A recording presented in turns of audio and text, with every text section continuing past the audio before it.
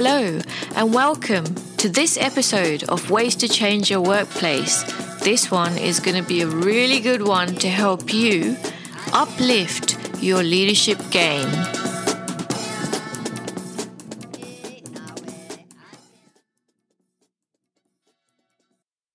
How excellent was that last episode with Elaine Bennett about how to turn your internal culture and external brand around after a case of corporate corruption or fraud. Now, if you haven't listened to that episode, do so after listening to this one. Elaine Bennett is based in Cape Cod, and she talked about her experience of working at the Solomon Brothers and the fraud case that happened there, and how the interim CEO, who turned out to be Warren Buffett, turned the internal culture and external brand around. She's got some amazing practical lessons for you that you can take away as well. But before you go ahead and listen to that episode, I want to talk to you today about the concept of positional power and how leaders can use their positional power for good. But before we begin, I want to explain the concept of positional power. Putting it simply, positional power is the use of your power to get things done. This type of power is something that you exert over others. It is the use of your authority. Positional power is a preordained source of power given to a person as a result of their position. So let me give you some examples. Your manager can use their positional power to allocate tasks to you. Your leadership coach could use their positional power to hold you accountable to the actions that you committed to during your coaching session. That's exactly what I do for my coachees. It can also be used in a forced way. Dictatorial rulers can use their positional power to ensure that their people do as they say. But today I want to talk to you about how you can do good using your positional power. So, the ways in which you can use your positional power for good. I've got some practical examples for you. So the first point I want to talk to you about is the fact that the higher you are in the hierarchy of an organization, the further you are from real life, the further you are from grassroots and what's really happening on the floor, so to speak. It's a natural division. You can't be aware of everything that happens within your organization. So when explaining this, I like to use the analogy of an orchestra. You once used to be a musician on the ground with your peers. However, now that you're a leader, you're more of a conductor of the orchestra. Your time is also now limited. Yet, you still have to ensure that your orchestra does not miss a beat. You are focused on the end goal, but you often don't have the full picture. So talking to this, I've got an example. I worked with a CEO who, after working with me, to address the fact that she didn't have all of the information from the grassroots and she was missing a lot of real life intel from the horse's mouth, she decided to meet with her staff informally. So this one CEO that I've supported held monthly CEO coffee catch-up sessions with a small cross-section of her organization. She brought along a hot drink and stuff that she wanted to share, and she asked the attendees to do exactly the same. This resulted in her, the CEO, learning far more of what was happening at that individual level, their achievements, their challenges, and their pain points. It allowed this CEO to continually improve the organization's processes, their systems, and to challenge behaviors that needed to be changed. By keeping her coffee catch-ups to a loose agenda, she never knew what to expect. But that's a good thing, because people were free to raise whatever the current burning issues they were that they may be facing. Now, if you relate to this, in relation to the higher you are in the hierarchy, the further you may be from the grassroots, what kind of things can you consider to hear from your grassroots? I love the fact that this CEO had CEO coffee catch-up sessions, so it was an informal setting already. and people felt comfortable to bring whatever they wanted to the conversation. What could you do at that grassroots level to tap into the information that you might be missing out on? The other point that I want to raise also is that now that you're a conductor of the orchestra, you may well be feeling lonely at the top. Many leaders do. And this is because you hold a lot of confidential information, and you may have now also had to place clearer boundaries between yourself and your employees. That is a natural fact. So, tip number 2, this is where a good network helps.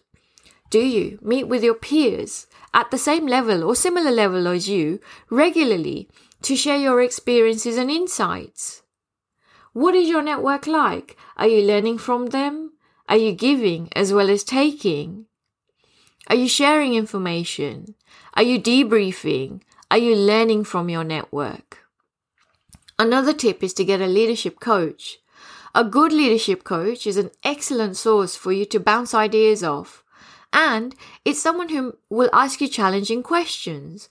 Often, those are the questions that your staff might be avoiding as well. And if it's a good coach, they'll call you out on your BS if needed.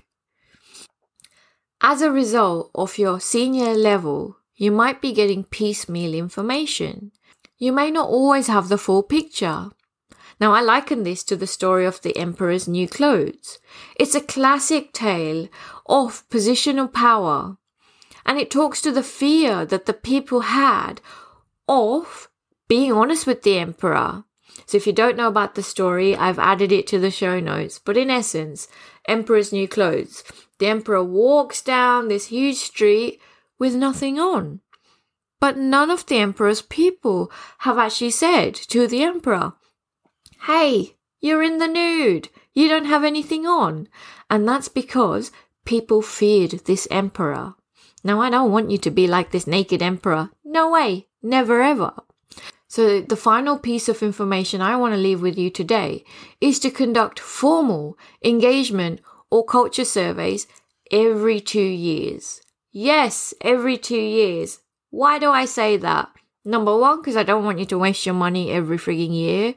And number 2, because there's an alternative to it. So, before I give you the alternative, I want to talk to culture surveys.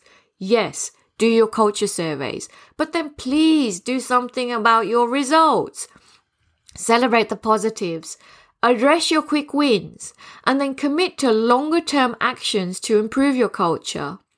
Transparency is so key when you hold culture surveys, sharing your results, honestly, holding everyone to account.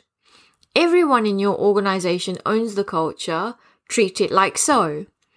Companies are now moving towards a culture of having formal surveys every 2 years, like I said, and now adapting pulse checks in between those surveys. And pulse checks are amazing. I have rolled out so many for many organizations, and you can do them at any time, either with your internal culture team or an external consultant. You have to have that neutrality because you're trying to find out what's happening on the ground at that point of time. So, these pulse checks can be really simple. These pulse checks can be as simple as asking people to come prepared with their honest thoughts on what's working well and why, what's not working, why, and what solutions do you have. Hello, empowerment to employees to propose solutions for their own problems. What a great question to ask. And then a final open question you could ask is there anything else that you wish to raise in relation to our culture? Open questions, yes, require far more analysis and work, but there's such value in asking open questions as well as closed questions during your pulse check surveys. So, with great power comes great responsibility. I want to ask you how you are using your positional power. Are you meeting with your people to find out what's really happening on the ground, face to face or conversationally? Number 2, do you have your own good network or your own good leadership coach to hold you accountable and to keep you honest to ensure that you use your positional power for good? And then point number 3, are you running formal surveys, whether it be culture or engagement surveys, biannually? And then post-check surveys in between, as and when you need to. And then are you doing something about it? Let me know what you think. I'm keen to hear what your experience is of how you manage your positional power for good. Because remember, once you lose the trust of your team, it is so difficult to regain. Trust me, I have helped many a leader to try and regain trust, and it takes years of hard work. All details about this episode are in the show notes. If you like this episode, I'd like you to take a moment and think about at least 2 people who might enjoy it. And please share the episode details with them too. Also, don't forget to connect with me on LinkedIn and on Instagram. I am prina.shah. See you there too.